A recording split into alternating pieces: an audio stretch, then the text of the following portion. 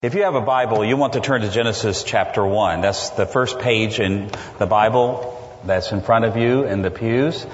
And we're going to take a look at that passage. But while you're turning to Genesis chapter 1, let me just say it's really good to be with you again. I hope you can remember that I've been with you before. I love your pastor, love your church. You do fantastic things. It's wonderful. Was that all I was supposed to say? Okay, good. That's everything I was supposed to say. And I hope those of you who are visiting today know that the senior pastor of this church is off in India, teaching over there. And that just illustrates the fact that this church is a church that's on a mission, has a dream, has a goal, that the senior pastor would leave the comforts of being here and go to a place like India voluntarily just to teach the Word of God to people. So if you're a visitor today, you need to know this is a church that's doing things.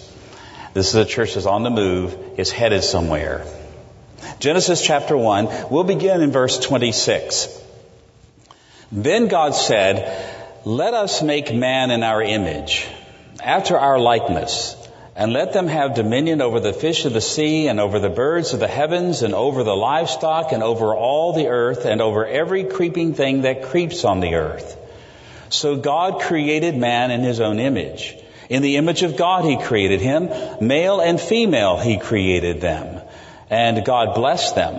And God said to them, "Be fruitful and multiply, and fill the earth and subdue it, and have dominion over the fish of the sea, and over the birds of the heavens, and over every living thing that moves on the earth." Let's pray together. Lord Jesus, we pause and turn to you now, because we call no one our teacher but you.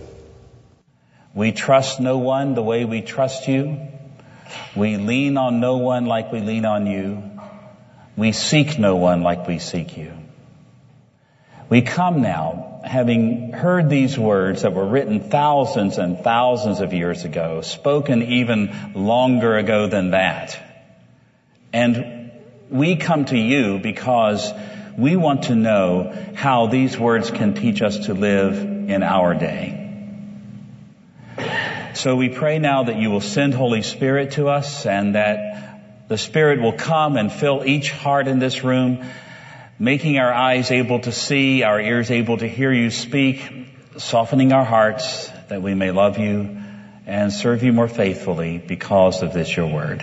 And as you do that, we pledge to you all the praise and all the honor for it. Amen. When I was about 10 years old, I had what I now look at as a privilege. I didn't look at it as a privilege when I was 10. But I spent an entire summer with my father adding a room to my parents' house. Now, at 10 years old, that was quite a challenge, I guess you can imagine. And we worked day and night on this thing for almost the entire summer.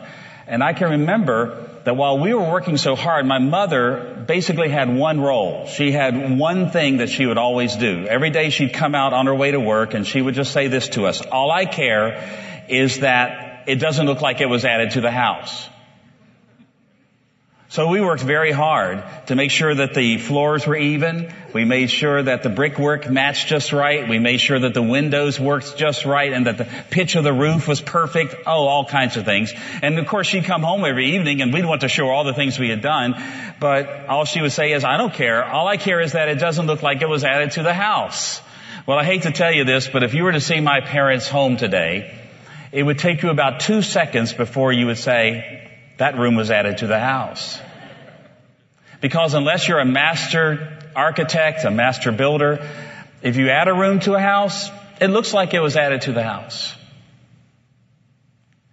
Now, in a situation like today where we're talking together, there are people all over the map. Your lives are very different from each other. There are some people here who are not followers of Jesus. There are people here who are followers of Jesus, and everywhere in between. But do you know what many of us are tempted every day of our lives to do? We're tempted to take this thing called following Jesus and sort of add it as an extra room to our house. Now, you know what I mean by that. Because most of us live as if the design of our lives and the purpose of our lives is to take care of, well, first me. And then if you're really a good person, you're also going to take care of your immediate family.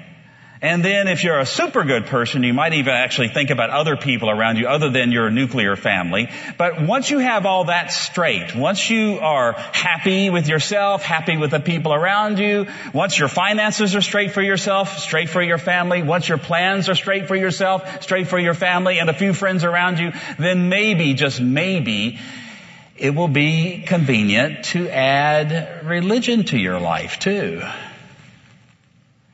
To add walking with Jesus to your life. To add doing the things that He values to your life. I mean, it's just natural. It's normal for all of us to think of life that way. But I want to tell you something. Living for the cause of Jesus was never designed to be an extra room that you add to your house. Instead, it was the original floor plan, the original plan for what it means to be a Christian. But even more than that, it's the original floor plan for what it means to be a human being. To be on a mission. To have a purpose in life that involves serving the cause that Jesus came to this earth to fulfill. Now, we can take a look at many places in the Bible to find this sort of original floor plan for your life and mine, but one of the best places to do that is in the first chapter of the Bible. Because that first chapter of the Bible tells us what the original design was for you and me. And if we can take a look at that this morning and see what God expects our lives to be like, what direction is to take, what priorities is to have, what goal, what mission we're to be on as human beings, then perhaps we'll be able to align ourselves with that. And this extra room we've been adding won't be extra anymore. Now, the first thing I'm hoping we'll do from this passage is just to notice something very simple and straightforward, and it's this. What did God call you and me? What did He name us? I stood up in front of a church one time. Maybe about 500 people or so. It was not a church like yours, and you'll know that in just a moment. Because I stood there and I said, I'm going to say 2 words to you, and I want you to shout back to me. You see, not like your church. I want you to shout back to me the first thing that comes to mind. Okay, so I stood there and I just said this. Human beings. And do you know what they did? In unison, without one moment of hesitation, they shouted back at me, sinners! And I said, wow, isn't that something? The first thing that comes to our minds when we think of human beings is failures, washed out, losers, sinners. But as far as we know, the first thing that God ever said about you and me was not, hey, I got this great idea. Let's make some sinners. Let's make some losers. I mean, let's make them good at first and then they'll really mess things up. That's a great idea, isn't it? It's not what He said. As you read in verse 26, what God said was, let us make humanity in our image. In the image of God He made them. Male and female He made them. In His image, in His likeness. If you look at the Bible, what you'll discover is that the Bible describes us, you and me, as the image and the likeness of God. Now, hold on for a minute. If anybody in here thinks for a moment that I think that you and I are not sinners and not weak and not failing, then let me just tell you, we are. If you wonder whether you're a sinner, let me just tell you, all that means is that you're a little less than perfect. I mean, you don't have to be an axe murderer to be what the Bible calls a sinner. All you have to do is just not be quite perfect. And if you're not that, well, then you're a sinner. But do you know what makes your sin and my sin, our rebellion against God, our failure so significant? It's the fact that we are also the image and the likeness of God. That's what makes it so significant that you and I have failed. In fact, that's why Jesus came to this earth. It wasn't because dogs and cats failed. It was because the image of God failed. Now, if you've been in church or if you've been around the Christian faith at all, then you've heard that we believe that people are the image and likeness of God. But that's one of those phrases, image of God, that, it's just one of those religious phrases that most of us have no idea what in the world it might mean. We know we're supposed to use it, so we do, but, what's it mean to be the image of God? Well, to understand it, you have to get in a time machine with me. So get in, please. We're going to go way back to the days of pyramids and ziggurats, to pharaohs and kings, the days of Charlton Heston and Yul Brynner, those days. Okay? We're going back there now. And you need to know something that might surprise you. Israel, Moses, writing this book, they were not the only people who used the expression, the image of God, the likeness of the gods, the son of the gods, all of which were synonyms for them. They weren't the only ones doing that. The Egyptians used that phrase, the Babylonians used it, the Assyrians used it, the people of Canaan even used it. But as they used that expression, image and likeness of God, they used it as a reference to only one person in all of human society. Only one. Can you imagine who it was? Yep, it was Yul Brynner. It was the Pharaoh. It was the emperor, the king. Only the king could be called the image and the likeness of the gods. Everybody else was something much less than that. That's how they convinced them to build their pyramids and build their cities and be their slaves. They were less than the great king. And the reason that they called kings the image and the likeness of God was this. It was really very simple. It was the role that the politicians had. It's the same role they think they have today, in fact, and it's basically this. The king was expected to learn what the gods up in heaven wanted to happen and then to make it happen on this planet. They were to learn the will of God up in heaven and make it happen here. That's why they were called the image, the representative of God, the Son of God, the likeness of God. Learn the will of heaven and make it happen on the earth. And now you can see just how crazy radical Moses was in his day. Because he's saying in this passage that it's not just the king who's the image of God. It's not just the Pharaoh who's the likeness of God. Every single one of us is the image and the likeness of God. And every single one of us was made for this purpose, to learn what God wants to happen and make it happen on the earth.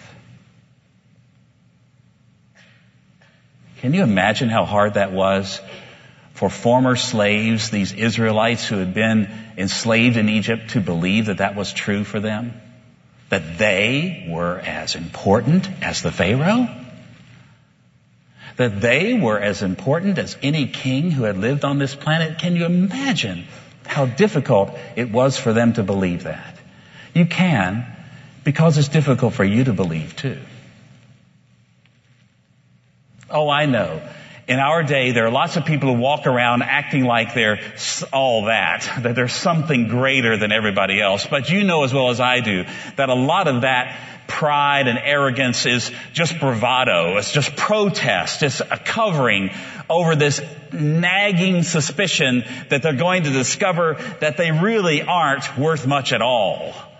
That life has no purpose, that life has no meaning, and so they beat their chest and act as if, I know exactly what's going on in this world. And we think of those people as arrogant, when really deep inside they're in great pain because they have no reason for existence, no reason to think that they're worth anything at all. And they know that the day is coming when they can't escape that anymore, the day of their death. And it's coming soon. But most of us, if we can get past all that fake bravado, realize that, well, it's a hard thing for me to believe that I'm as important as a king. I mean, think about it this way. I don't care how you voted in the last presidential election. I really don't care. Because all of us will agree that this is true. President Obama is a very important man. Anybody disagree with that? Of course not. Why? Because if he decides we're turning this way, the whole course of human history goes that way. If he decides we're turning that way, the course of human history goes that way. I mean, he's an important person. And for this reason, we really don't want him to have a headache today. Can you imagine the decisions he would make if he had an aching migraine? I mean, we don't want him to have a sinus infection. I mean, he might make the bad decision, the worst decision he's ever made if he had a sinus headache. We don't want him and the First Lady having a big argument tonight. Can you imagine that? They have this big argument and he says, oh yeah, you don't like that? Well, watch what happens when I hit this red button. And he pushes the button and the whole world goes up in nuclear holocaust. You really don't want that to happen, right? And why? Because he's important. But now think about you and your life. I mean, there are people here today sitting in this room who have headaches. We don't care.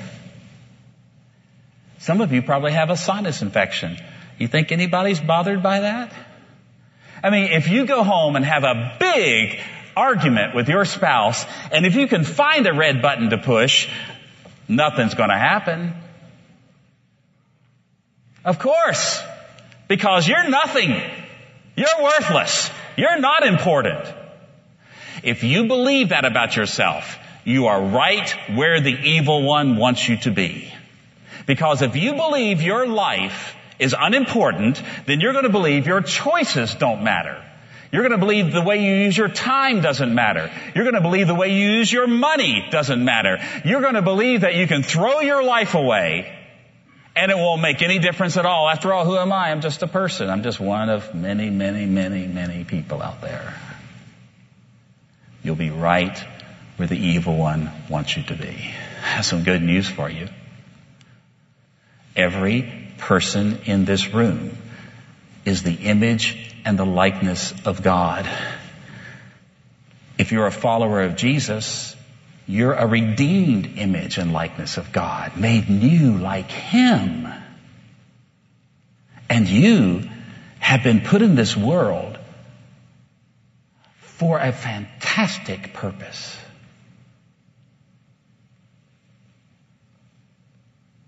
You know this is true because you've all heard the stories of the grandmother who did nothing but raise her orphaned grandson, and he became a Christian. And he did nothing but become a shoe salesman. But one day, he happened to share his faith with one of his customers, who then went home and told his next door neighbor about what the shoe salesman had said. And this next door neighbor believed in Jesus and became Billy Graham, the Savior of the world. You know those kinds of stories. It happens all the time. So who in that chain of events do you want to say was unimportant?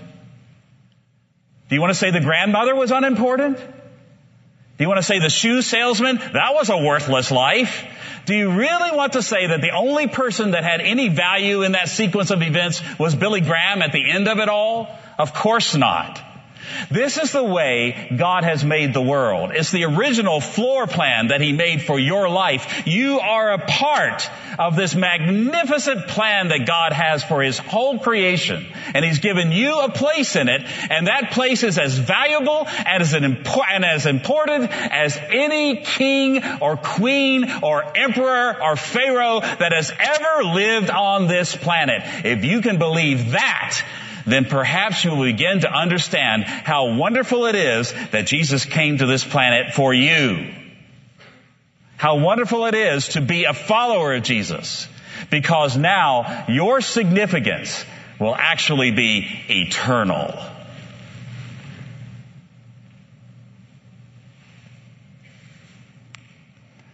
I like that idea. I like the fact that God calls you and me His image and His likeness. I love it because it actually makes me think in those times when I don't believe it, that, well, maybe my life isn't a total waste. But you know, you can get a great job title and end up finding out that the job itself is horrible. I had one of those. When I was a teenager, I was teaching guitar in a music studio, and I needed a summer job, a full-time job. And I asked the owner of this small local music studio, I said, can I have a full-time job this summer? He said, well, yeah, I guess. And I said, well, what will be my title? What will be my job? And he said, well, I don't know. Why not? Let's call you the assistant to the owner. I thought, wow, that'd be great. I knew what that meant. Every time he left the building, I'd get to sit in his chair, put my feet up on his desk like he did, and just boss people around. That's what a 17-year-old thinks when you become the assistant to the owner. But I discovered something. It was a great title, but what actually happened was my job was to do everything everybody else didn't want to do, including cleaning the toilets, including delivering pianos by myself up staircases. Remember that Laurel and Hardy clip where the piano's going down the stairs, falling to pieces? I've seen that happen. I was watching the one I was pushing up the stairs go down the stairs. It was a nightmare job. Great title, nightmare job. But I have some good news for you. It's not the way it is for you and me as human beings. The original floor plan for what it means to be a breathing, living human is a fantastic job. And God talks about it in verse 28. And God blessed them, and said, be fruitful, increase in number, fill the earth, subdue it, and have dominion over it. As the representatives of God, as people called to significance and importance on this planet, God says to his image, I want there to be lots of you. And I want you to subdue the earth, and I want you to rule over the earth. I mean, when was the last time you thought about your life along those lines? You wonder why you are concerned about your life not making any sense?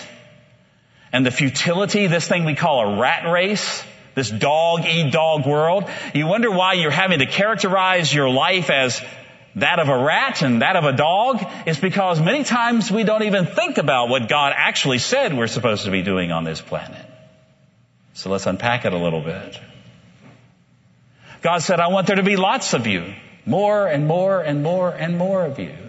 And in the beginning, of course, that would have meant that Adam and Eve would have babies, and they would do the image of God thing, and they would have babies, and they would do the image of God thing, and on it would go. They'd fill up the whole world with these images of God, and history would reach its culmination. And then God said, I also want you to be having dominion over the earth. I want you to subdue everything. You see, we sometimes have a misimpression that at the beginning, the whole earth was a paradise. It wasn't. Only the Garden of Eden was a paradise. The rest of the earth had some work to be done on it. And God says, I want you to do the work out there. I want you to turn this whole planet into paradise. That's what I really want you to do. And do you know why? It's because the story of the Bible goes this way. In the beginning, God made the earth for a purpose. And the purpose was this, so that God would one day come to this planet and fill it with his radiant glory, where he would then receive all praise and all honor endlessly. It's what the Bible calls the new heavens and the new earth. I mean, this planet was going to be so beautiful, so wonderful, that it would be appropriate for God to fill it with his glory so that it would be magnificently right for him to be honored and praised by every creature throughout the earth. That's what the Bible says is going to happen at the end when Jesus comes back. And here at the very beginning, God tells us how he's going to do it. God ordained that he would bring his goal into being through the human race. By the multiplying, by the subduing, by the dominion of people, turning the world into his paradise. It's an amazing thing. And it would have gone so well if Adam and Eve had not turned from God. But you know what happened. It starts with an S, it ends with an N, and I'm right in the middle of it. Sin came into the world.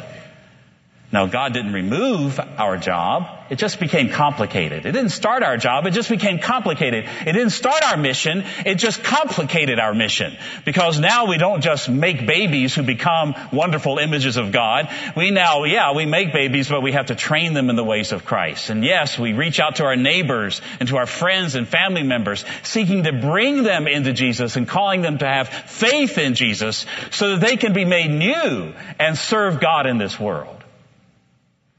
We are not giving up on transforming the world. Instead, we are seeking to transform the world through the good news of Jesus, through ministries of mercy and ministries of justice and kindness to the world. We're still seeking the day when Jesus returns and makes all things new for the honor and glory of God. I can guarantee something today.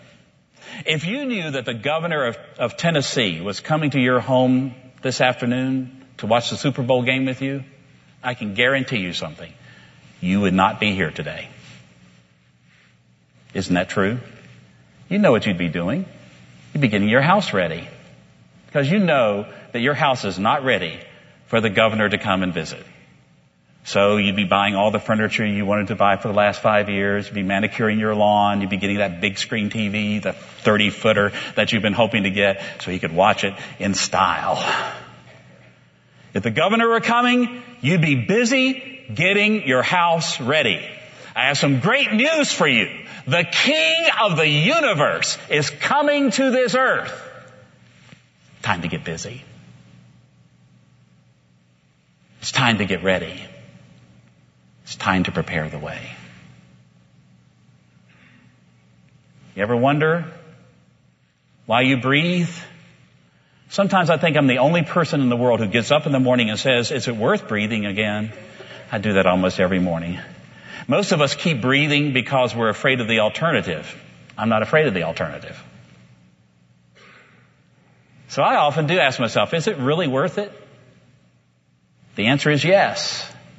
Because you're the image and the likeness of God, ordained to turn this world into the kingdom of God. So how are we doing? Adam and Eve, how did they do? Not so well, frankly. When that was passed on then to Israel, how did they do? Well, they did pretty well for a while, but even they ended up on the rocks. Failure, failure, failure. How are you doing, you followers of Jesus? Would you say you're a great success at this? Well, we're doing some things that are good, but we're not really doing all that well, frankly. And that's why the Bible constantly reminds us that the people who want to serve God were looking for someone.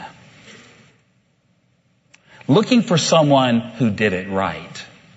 Looking for someone who was the image and the likeness of God, who would actually succeed in filling it up with redeemed images of God and having dominion over the entire planet to turn this planet into the palace of God Himself. Throughout history, people have been looking for this kind of man. Who could do such a thing? Well, here's the wonderful news. There was a man who did it. And His name was Jesus.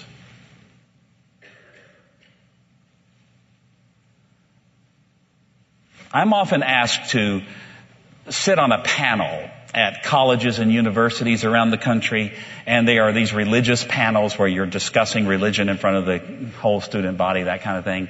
And often they are what they call trialogues. And so there's a rabbi, and there's a Muslim imam and me. It sounds like a joke, I know. You've heard the one about the rabbi, the imam, and the Presbyterian preacher. That's what it's like. Okay, so we're all sitting up there. And I remember the first time this ever happened. I had no clue what was going to happen. But the moderator looked at the three of us without any warning and said, we're going to start this way. Each of you gets 1 minute to say what's different about your religion. What makes your religion different from the other two? Richard, you're first. 1 minute? To say what makes my religion different from Judaism and from Islam? I didn't know what in the world to say. I had to stand up though. I stood up and walked over to the podium and I whispered, Jesus, help me, please. And I guess he did, because I like what came out of my mouth. I didn't plan it, but I like what came out. This is what I looked at them and said. What makes my religion different from the others is this: Jesus. And then I explained to them that God first put human beings on this planet to turn this planet into His glorious kingdom. And we have failed and failed and failed and failed. But there was one who lived life so perfectly. There was one who pleased God so much. In fact, He lived so wonderfully that He actually died in the place of people like you and me who don't do so well. And then on the third day, this Jesus received His just reward for His righteous life. He was resurrected from the dead, and He ascended into heaven, where He sits on the throne of His father David, and He rules over everything until all of His enemies are put under His feet, and until He comes back one day and makes everything new and welcomes the Father. And this Jesus is so magnificent that He will turn on that day to all who follow Him, and He'll say, look, all of this new creation, it belongs to me. But because you're my followers, because you have trusted me, it also belongs to you. And we will glorify God and enjoy Him forever in the new heavens and the new earth. That's what makes our religion different from all the others. It's Jesus. That's why we trust Him. He was that good. That's why we hope in Him. He was that great. That's why we put all of our chips on Him. That's why we put all our eggs in that one basket. That's why we serve Him like we are mad about Him, because we are. He was that wonderful.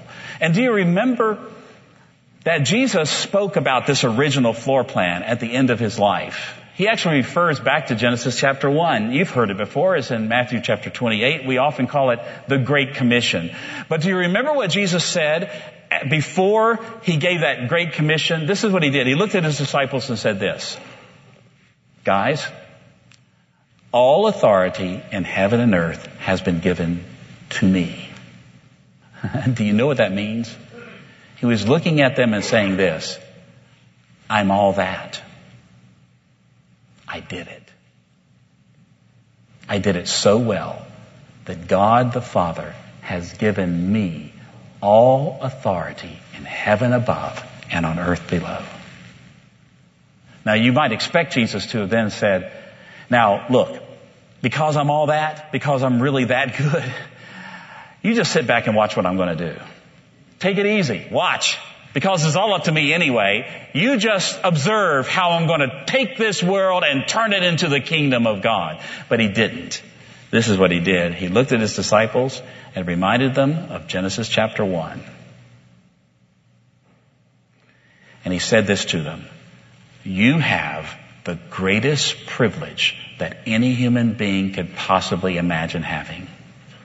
I'm going to accomplish this goal, but you get to participate with me. Go therefore and teach all nations, baptizing them in the name of the Father and the Son and the Holy Spirit, teaching them to observe everything I've commanded you, and I, Jesus, will be with you right up to the end. What more could you possibly want than to have the privilege of sharing in a mission that is sure to win?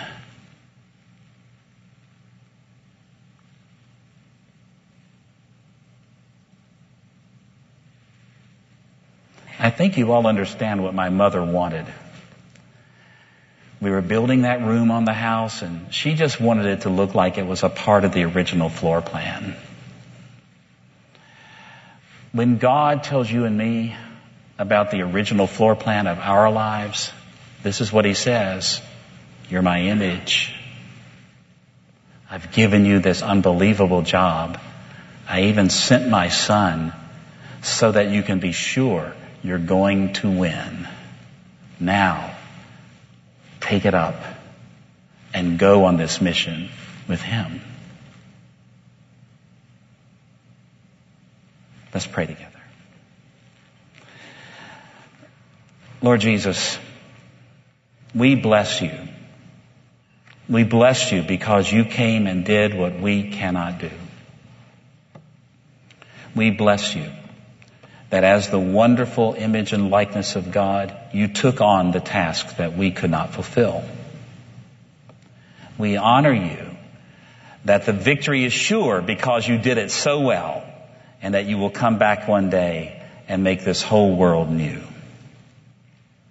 And now what we need is for Holy Spirit to convince us that this is true, to write these words deep within our hearts, to change us, to empower us to embrace this mission.